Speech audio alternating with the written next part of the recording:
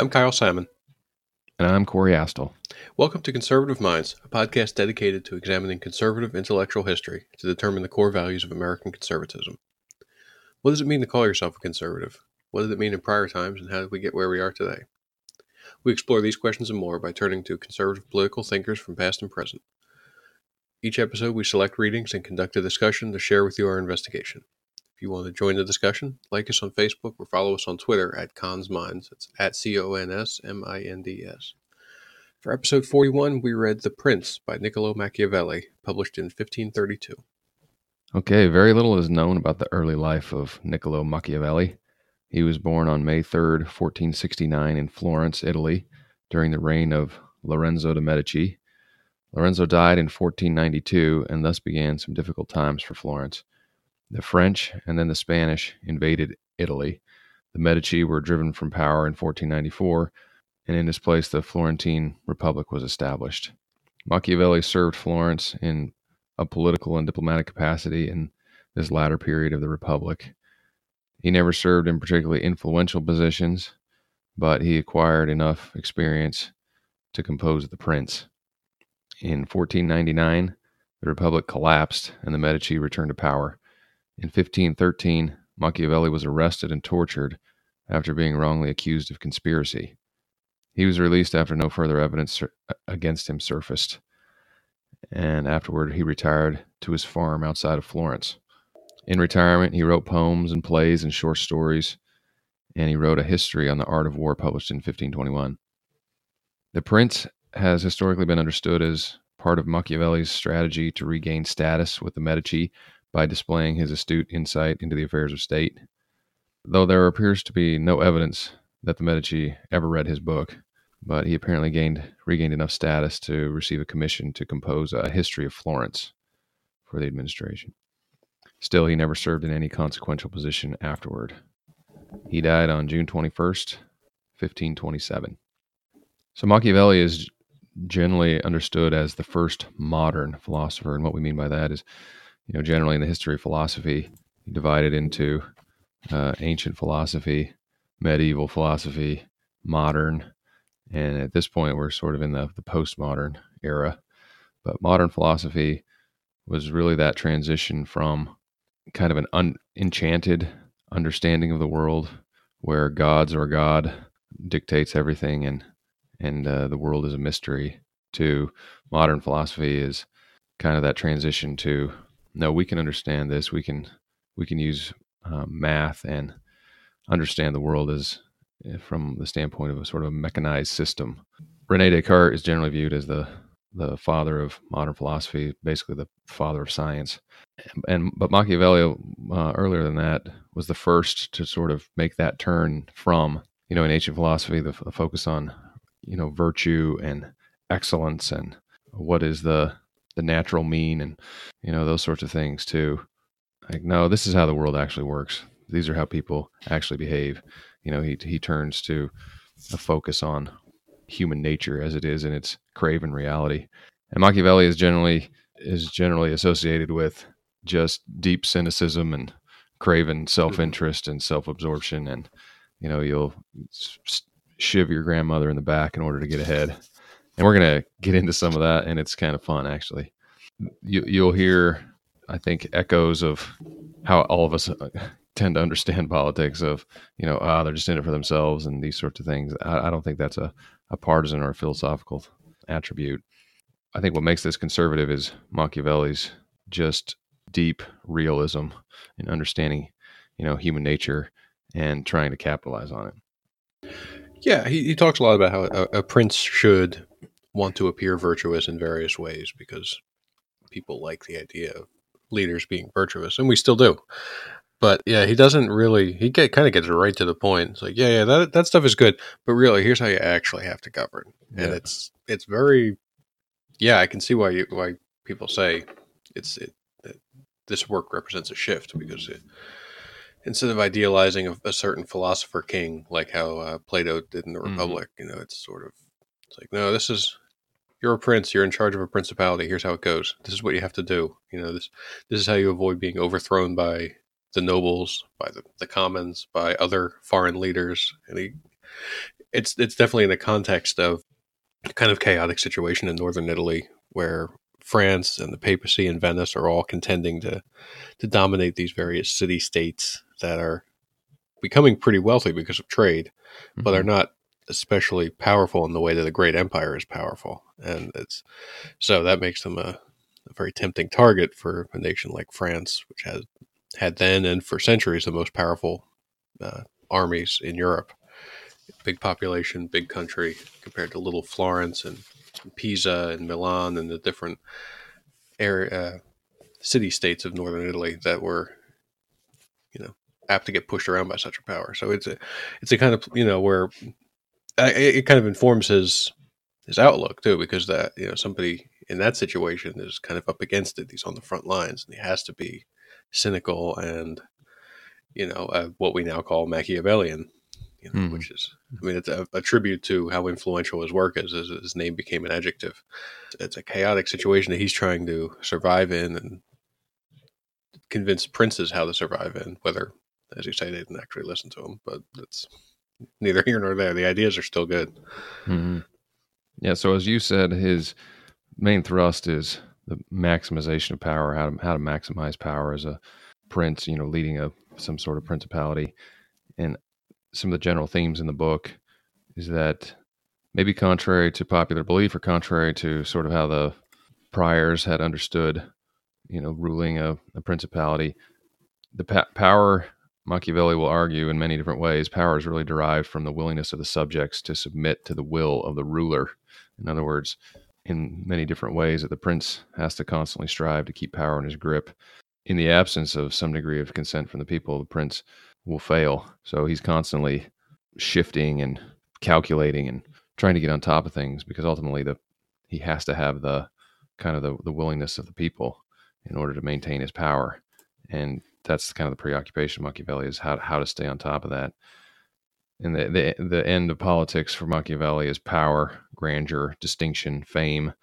Very much like Nietzsche will argue later that becoming one of the great figures and rising above the common people, that's the real goal. Those are the great men. But rather than Aristotle's focus on the good and moral behavior, the good for Machiavelli is basically like the ability to calculate in terms of immediate self-interest. Yeah, and you can get that, because it's like, all right, it's good to be a good ruler, it's good to rule justly, but look, we got to keep the French out. Yeah, we got to keep the Venetians out. Let's talk about how to keep no our time thing for together. a grand vision. Yeah, it really makes you boil down to what has to happen, not what ideally should happen, what we would all love to happen.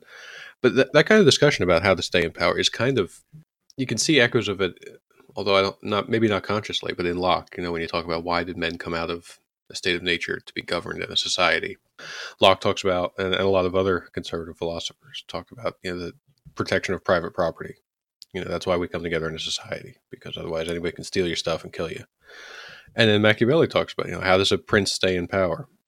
How do you can do a lot of stuff that the people don't like and they won't overthrow you, but look, don't take their property. And he also says, don't take their women, which is, from a less maybe first things philosophy and more of a, what works philosophy. They're both getting at the same point. Don't take people's stuff. They will overthrow you for that. You can have some laws that are onerous. You can tax them sometimes. You can have wars. Sometimes they want wars.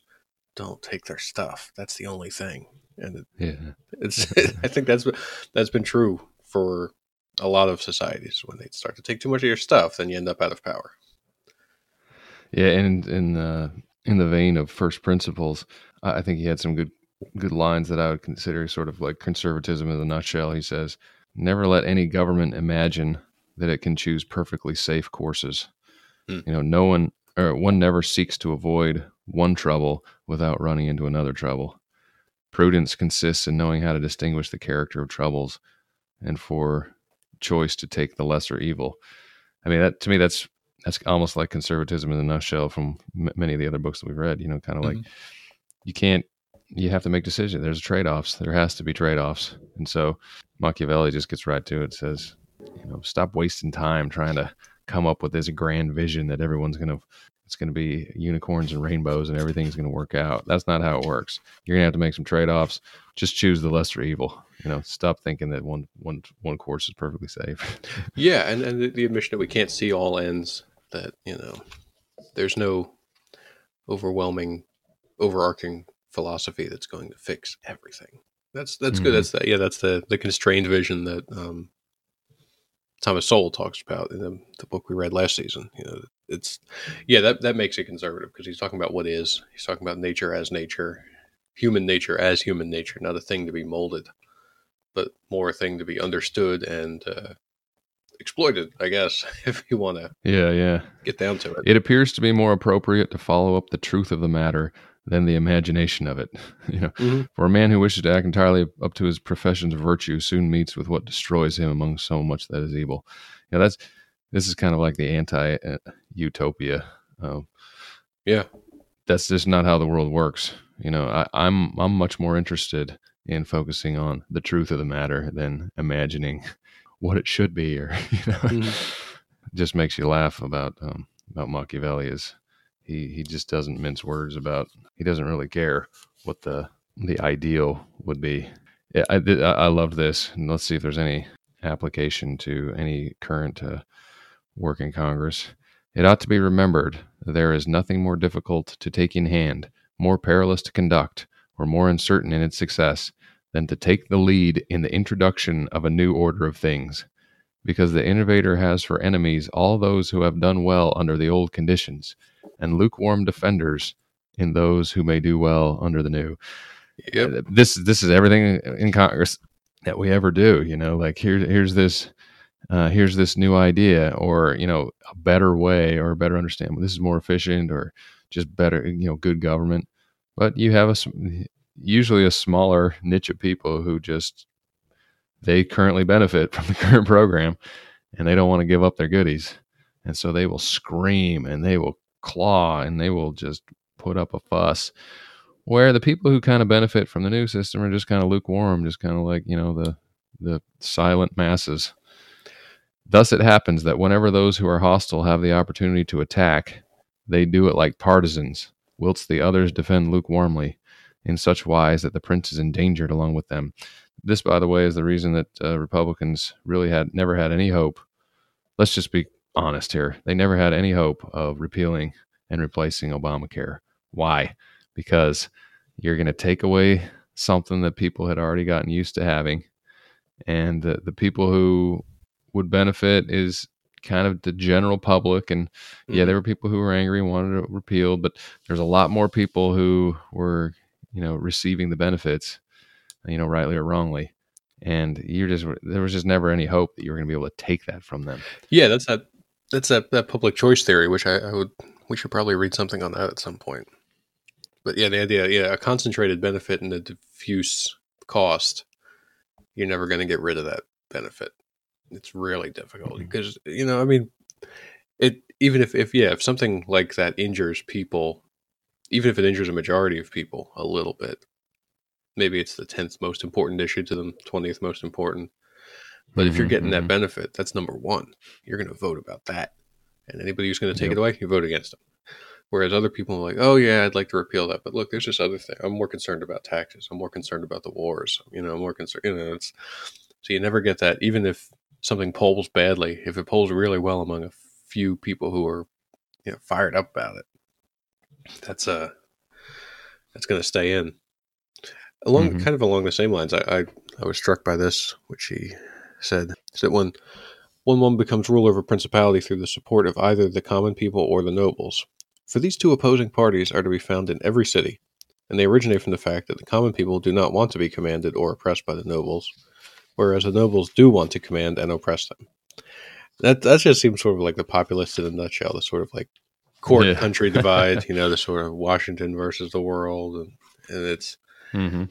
We see it channeled in the current discussions, the current president and his populism, but it's always been a thing, and especially conservatives want to say they're not of Washington, they're outsiders who are going to change it. It's like, well, sometimes that's true, sometimes it's not true. But I think even the Democrats sometimes try the same. Jimmy Carter ran as an outsider, quasi-populist. And it's just funny to see it. In the same 500, 600 years ago, or 500 years ago. The same sort of divide. There was nobles then, but it was also nobility was a little more flexible in some of these places. A man could go into business and become rich and become a noble. It wasn't like in some other countries where it's, well, I don't care how rich you are, if you're not of this blood, you're out. But yeah, the Italian city states and England too had that a little bit of flexibility where if you're successful enough, you can become a noble. Just like in America, you can become a member of the elite pretty easily. Just make a lot of money or have a lot of the right friends, go to the right connections. But it still boils down to there is a sort of like in class and out class, and it's called nobles and commons. It's just different names for the same thing. Yeah, and to build on that, he says, "He who obtains sovereignty by the assistance of the nobles maintains himself with more difficulty than he who comes to it by the aid of the people, because the former finds himself with many around him who consider themselves his equals, and because of this he can neither rule nor manage them to his liking." What really came to my mind was kind of the situation of JFK's assassination and then Lyndon Johnson becoming president, and he was surrounded by the best and the brightest, all these, Harvard people who came in with Kennedy and basically viewed themselves as much smarter and more capable than Lyndon Johnson, and that is easily one of the main reasons that we got mired in Vietnam, is because he was constantly having to prove himself to these nobles, some folks who were around him, and then there's a downside to the rest of the people too, if basically prove himself and pay homage to certain big shots around him. But on a related note, Machiavelli spends some time talking about wise advisors. He says, "The first opinion which one forms of a prince and of his understanding is by observing the men he has around him. When they are capable and faithful, he may always be considered wise, because he has known how to recognize the capable and to keep them faithful. But when they are otherwise, one cannot form a good opinion of him." And related to that, avoiding flatterers, there is no other way of guarding oneself from flatterers except letting men understand that to tell you the truth does not offend you. But when everyone may tell you the truth, respect for you abates. A wise prince ought to hold a third course by choosing wise men in his state and giving them only the liberty of speaking the truth to him, and then only of those things which he inquires, and of none others. With the counselors he ought to carry himself in such a way that each of them should know that the more freely he shall speak, the more he shall be preferred. Outside of these, he should listen to no one. I think that's really true. I mean, we have a situation, whether you do or don't like Trump, we're at a point where many of the wise advisors, let's say, have either didn't enter or have all been fired, or I mean, I've worked for bosses who wanted to listen, and then others who mostly just wanted you to tell them what they wanted to hear. Yeah, that's hard advice to take for somebody who's at the top of his profession or his society. The idea that you should let people, and it's good advice, but it's hard once you're that powerful, I think, to listen to somebody else say, "No, you're wrong about that here," because I think that it's easy to get wrapped up in your own ego, and also to say, "Well, look, I'm up here. I'm sitting in this chair, you're sitting in that chair. Why should I listen to you? The people have put me here." Or in the company, the bosses, the shareholders have put me here. Why should I listen to somebody who I clearly think is lesser than me? But it is, Machiavelli definitely strikes the right balance here. You need somebody to tell you when you're full of crap, because everybody is at some point, and nobody can see everything. And we, especially in something as big as a country, whether it be the Duke of Florence or the President of the United States, somebody needs to tell you, "You're going a little off the rails here. Maybe rein it in." I feel like every president by the second term ignores this advice. And that's probably right. I think by the end, they're all just the people who were giving them good advice and weren't being listened to. They leave, and it's happened quicker in this administration, as you said, just because of the kind of odd relationship between the president and the party at the beginning. That's humility, I guess, is what he's calling for here, at least among a select few, to say, "Yes, tell me your ideas. They might be better than mine. That's Mm-hmm. that felt a little more like the ancient philosophy to me. I'm saying, be Yeah, that's virtuous a in good this point. way. It's practical. It's like don't listen to everybody. I mean that's the practical part, but it's still calling for a kind of virtue in the ruler that is tough to cultivate, especially a ruler for life, like you would be if you were a duke in Florence or any of the other principalities. Yeah, there wasn't any, absolute need or reason to listen unless, like Machiavelli, you had in mind like how to maximize your power. So he gets into that age old question: is it better to be loved or feared? He says, because it is difficult to unite them, love and fear, in one person, it is much safer to be feared than loved. One of the two either must be dispensed with. In general, men are ungrateful, fickle, false, cowardly, covetous, and as long as you succeed, they're yours entirely. uh, Yeah. you wouldn't have seen Aristotle say that, and you wouldn't see, folks of the unconstrained vision. They would say that, men can be ungrateful and fickle and cowardly and covetous because that's how because it was they were taught through by society as socially constructed. It was they were formed that way, and in a more constrained vision, let's call it conservative vision, it's just sort of a recognition that men are just naturally ungrateful, naturally fickle, and when you're winning, they love to be around you. Mm-hmm. When you're losing, it's like gotta go. No, you're nowhere to be found. Yeah, I think it's like that victory has a 1,000 fathers and defeat is an orphan. Yeah, President Kennedy used to say that. I don't remember who said it first, but that's definitely true. Along those lines, one of the lines that he said was, I'm looking for the exact quote, but it was basically, men choose who they love, but the ruler chooses who they fear. Yeah. So with the fear, you get to decide, and that for a prince is a very attractive proposition. It's like you can do everything you want to make people love you, and sometimes they won't. I mean, that's that's Richard Nixon. He did a lot of good things, but they never loved him. Yeah. And then when he did mess up, they brought him down pretty fast. Whereas other politicians were able to capitalize on the people's affections, but I think this is clearly more applicable to a non-democratic society. But right. it still has its applications here.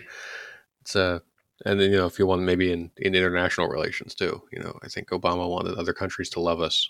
Mm-hmm. Wanted to make nice with the enemies, and we can make peace with Iran, and we can all be friends. But I think in that respect, I think Trump understands a little better that some of them will never love us, and it would be better if they fear us. Yeah. We can make a deal not to build a nuke, or maybe just don't build one, or we'll mess you up. How about that? That's that. I think in the international sphere, the fact that we're a democracy doesn't really matter. It's still these kind of principles that dictate how states relate to each other, and that the lesson I think is still quite valid. It's great that we have this inspiring city on a hill, and that attracts a lot of people, and a lot of countries, a lot of populations do look up to us, especially oppressed populations who look over here and say, wow, they've got it good. They're doing the right things. But in terms of foreign leaders, the stick is better than the carrot, to my mind. Yeah, and at some point we need to read a more foreign policy oriented book. We'll probably do that hopefully sooner than later. But as a side note, I've always found it to be a little bit of a head scratcher why, obviously the Democrats talk about this a lot more than Republicans, but conservatives will talk about it too, but losing prestige abroad. And I'm always just kind of like, is prestige something we care about that much? I mean, or is it just like, being feared is what we care about, You see a lot in the Democratic debate last time, the one in December here, there was a lot of that. Foreign leaders are not respecting the president. What? Who's voting because of that? We're not voting to make the president of France happy. Are we? I mean, I don't think anyone cares about that. Yeah, and I mean, it's a given that the entire world. I mean, they gave Obama a Nobel Prize for awesomeness. Nothing more. So we already know how to leave it. But so Machiavelli does say, though, the prince needs to avoid hatred. He needs to avoid being hated. Yes. A prince must avoid those things which will make him hated or contemptible. He also talks about something you've already mentioned, which is don't take people's property. Men more quickly forget the death of their father than the loss of their property or inheritance. So don't be hated. When you're hated, then people start to conspire against you. And again, it's going back to the general themes of this book, which is power is not static. You have to stay on top of it. It's a constant struggle. It's a calculation and execution. And he's going to say that if you're hated, then it creates new risk because people are going to want to get at you. And I think in American politics, we see this already because we are absolutely at a fever pitch of hatred. Yep. And regardless of what you think about the merits of impeachment, I mean, it is clearly, I don't think anybody has any question that, Democrats wanted to impeach him from day one. There's a Washington Post headline from, I think, like March of 2017 that says the impeachment has already begun, Mm-hmm. In other words, it's just one after the next, deep hatred. Machiavelli is pointing that out, saying like, well, you want to be feared, but you don't want to be hated because that creates new risk for you. Yeah, and there is a difference. I mean, we don't always hate the ones we fear. That's where this is a psychological discussion too, in a way that a lot of other works of political philosophy or governance are not.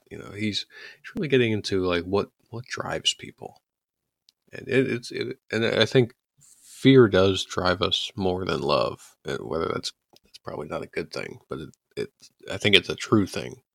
Yeah, let's have this gut check from Machiavelli. Men have less scruple in offending one who is beloved than one who is feared. For love is preserved by the link of obligation, which, owing to the baseness of men, is broken at every opportunity for their advantage. This really jumped out at me because let's just think of your own family. Is it easier to offend someone who you love rather than, your boss who you fear, Mm-hmm. Sort of thing? It's almost like in many ways as humans, we save some of our worst behavior for those who are closest to us because we love them. And yeah, it's messed up, but it's true. Like I mean, if it comes to should I miss this family obligation or should I miss this work function? The boss doesn't care. He'll fire you if you miss too many of those work functions. The family, they won't be happy, but it's not like they're gonna lock the door to you when you come home. Yeah. That's it messes up our work-life balance and our priorities, but it happens to be true. Yeah. You have a really bad day at work and you're just not in a good mood. Well, you hold it in at work and then you just sometimes let it go at home. Yeah. Sometimes I'm more, or, have a shorter fuse with my kids and man, and I always feel terrible about it afterwards. Like it was because that jerk at work did whatever. It's not because you spilled, or left your shoes out that I was so upset. So kind of ashamed. But you touched on this when we started the podcast. These are the good qualities. It is not necessary for a prince to have all the good qualities, but it is very necessary to appear to have them. Yeah. Is this not what we think about politics? Mm-hmm. To appear merciful, faithful, humane, religious, upright. For this reason, a prince ought to take care that he never lets anything slip from his lips that is not replete with the qualities, that he may appear to him who sees and hears altogether merciful, faithful, humane. This is what so many people, just hate about politics. It's just talking points. They just stand up there and, they act so, righteous and they say the same thing over and over again. And they, here's Machiavelli, 550 years ago, just saying, this is what you got to do. Stay on message, Yeah. Make sure everyone sees you as having all these qualities, and make sure you stay on message so that nobody can get catch you in a gotcha. It is fun. Yeah, it is funny. I mean, the way politicians present themselves, it's even so obviously false to anyone who's listening. But we like the falsehood in a way. Like they don't even. Well, we criticize them if they're too honest. Yeah. Right. This is what I love about journalists is that they'll criticize like he never gets off his talking points, and then as soon as he does, it's like he got off his talking points. Yeah. I mean, we don't even like if they swear. It's like there are curse words bouncing off the walls of the White House, but don't say them in public. Oh, children. It's the same sort of thing. It's like we want somebody who's going to do the peons, peon, I don't know how to pronounce that word, to civic virtue and Republican heritage, and these are all good things, but we also know that's not really what they're talking about when the doors close and the cameras go away. Yeah. So yeah, Machiavelli. What I like about it is he doesn't make any bones about it. He's like, yeah, look good, but seriously, here's what you have to do. he doesn't, and he doesn't even act. He doesn't even do the hand wringing of regret. Well, it's a shame that we not at all. have to be so cynical. He's like, look, be cynical. That's how it is, and it's refreshing in its honesty. Yeah, and he doesn't even blame the other side. It's not like, that he did it, so you have to do it. That's the only reason. Yeah, that's something else we hear a lot too. That's how a lot of conservatives come on board with Trump. Well, he's gross in these ways, but look, the other side, they're pretty bad, and they are pretty bad. That's true, but yeah, but he just says everyone sees what you appear to be. Few really know who you are. The masses are always taken by what a thing seems to be, and by what comes of it. And in the world, there are only masses. In other words, like the commoners, the masses, they're so dumb. They're just going to take things at face value. So all you need to do is pretend and behave as if you have all these virtues, and that'll be good enough. And in the meantime, then you can shiv your enemies in the back. Yeah, it's a lot of things that work, but it's not a lot of things that we wish would work. I don't know. There's definitely a tension here. You read this and you're like, yeah, that's true. But then there's also in the back of your mind, well, it would be rather nice if it weren't true, though. If it weren't true, yeah. You don't want it to be true, but here's one from my dad, because this is how he'll describe all politicians. Those princes who have done great things have held good faith, meaning honesty, of little account, and have known how to circumvent the intellect of men by craft, and in the end have overcome those who have relied on their word. A wise lord cannot, nor ought he to, keep faith, meaning be honest, when such observance may be turned against him. Because men are bad and will not keep faith with you, won't be honest with you. You too are bound to observe it with them. In other words, like, you got to lie all the time. Okay, let's just let's stop pretending like we need to be these Boy Scouts. Everybody lies. All these guys are lying all the time. You need to lie, and if you don't lie, then you're just they're gonna take advantage of you. And I mean, is this how everyone views politicians, or what? You just stand up there and tell the people what they want to hear, lie, make it look like you're so virtuous.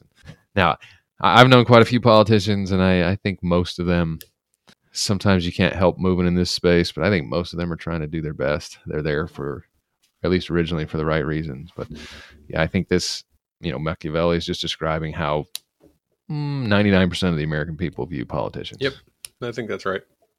All right, so treatment of others. He says, men ought either to be well treated or crushed, because they can avenge themselves of lighter injuries, of a more serious they cannot.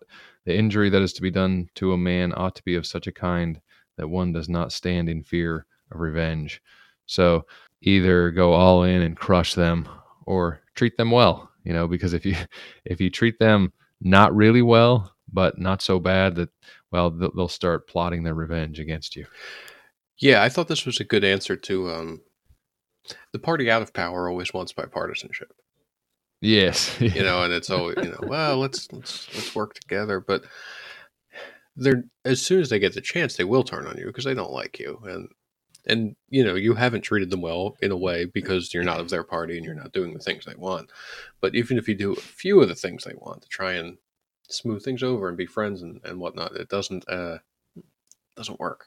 It might work for this bill or this action, but it doesn't convert an enemy into a friend.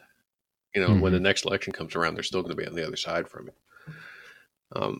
This I like. It said, since a prince is required to know how to assume a beast-like nature, he must adopt that of the fox and of the lion. For a lion is defenseless against snares, and a fox defenseless against wolves. Hence, a prince ought to be a fox in recognizing snares, and a lion in driving off wolves. I mean, for one thing, I thought the phrasing was just very, very beautiful, whoever translated this. But driving off wolves, that's, I think, treating the enemy like the enemy. And, just, all right, that's enough. You say you want to be bipartisan and come together. And that's really only because you guys have 47 seats in the Senate and not 53. And then once the numbers change, then you're wolves again. So let's not. That's something the president's good at, I think. Yeah. Credit where it's due. He knows who's not going to be his friend.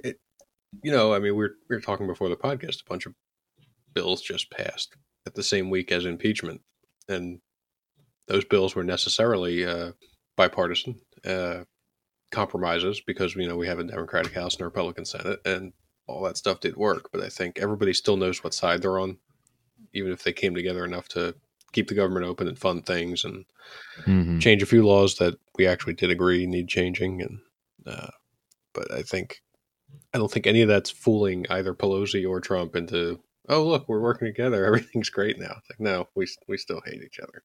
Yeah.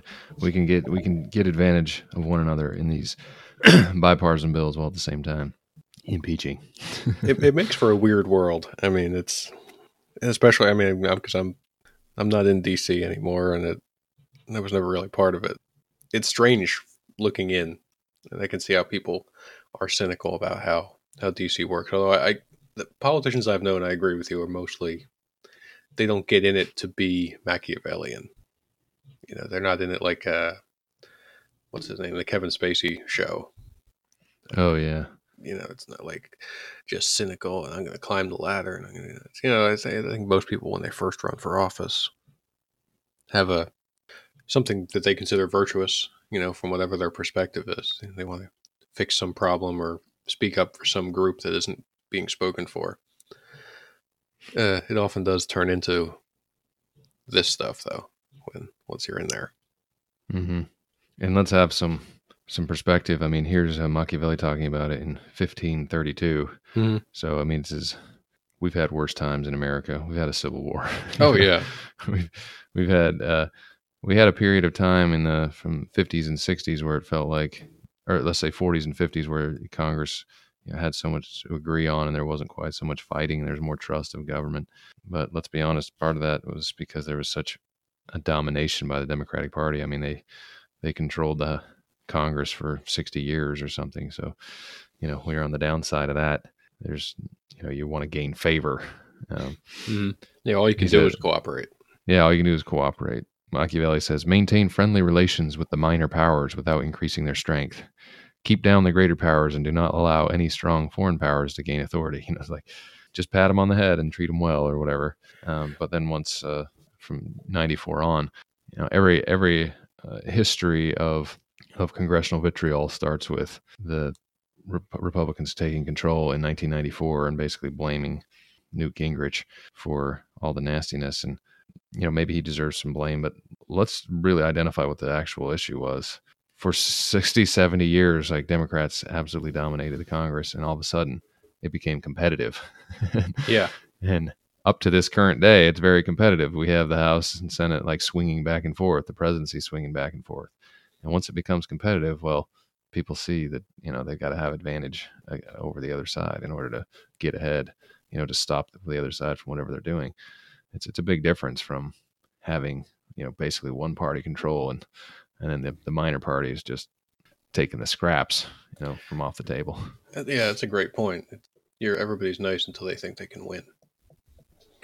I got one more, and then we'll shut it down. This gives me some hope for America. Machiavelli talking about how to govern formerly free citizens. He who would keep a city accustomed to freedom will hold it more easily by the means of its own citizens than in any other way. He who becomes master of a city accustomed to freedom and does not destroy it may expect to be destroyed by it. For in rebellion it has always the watchword of liberty and its ancient privileges as a rallying point, which neither time nor benefits will ever cause it to forget.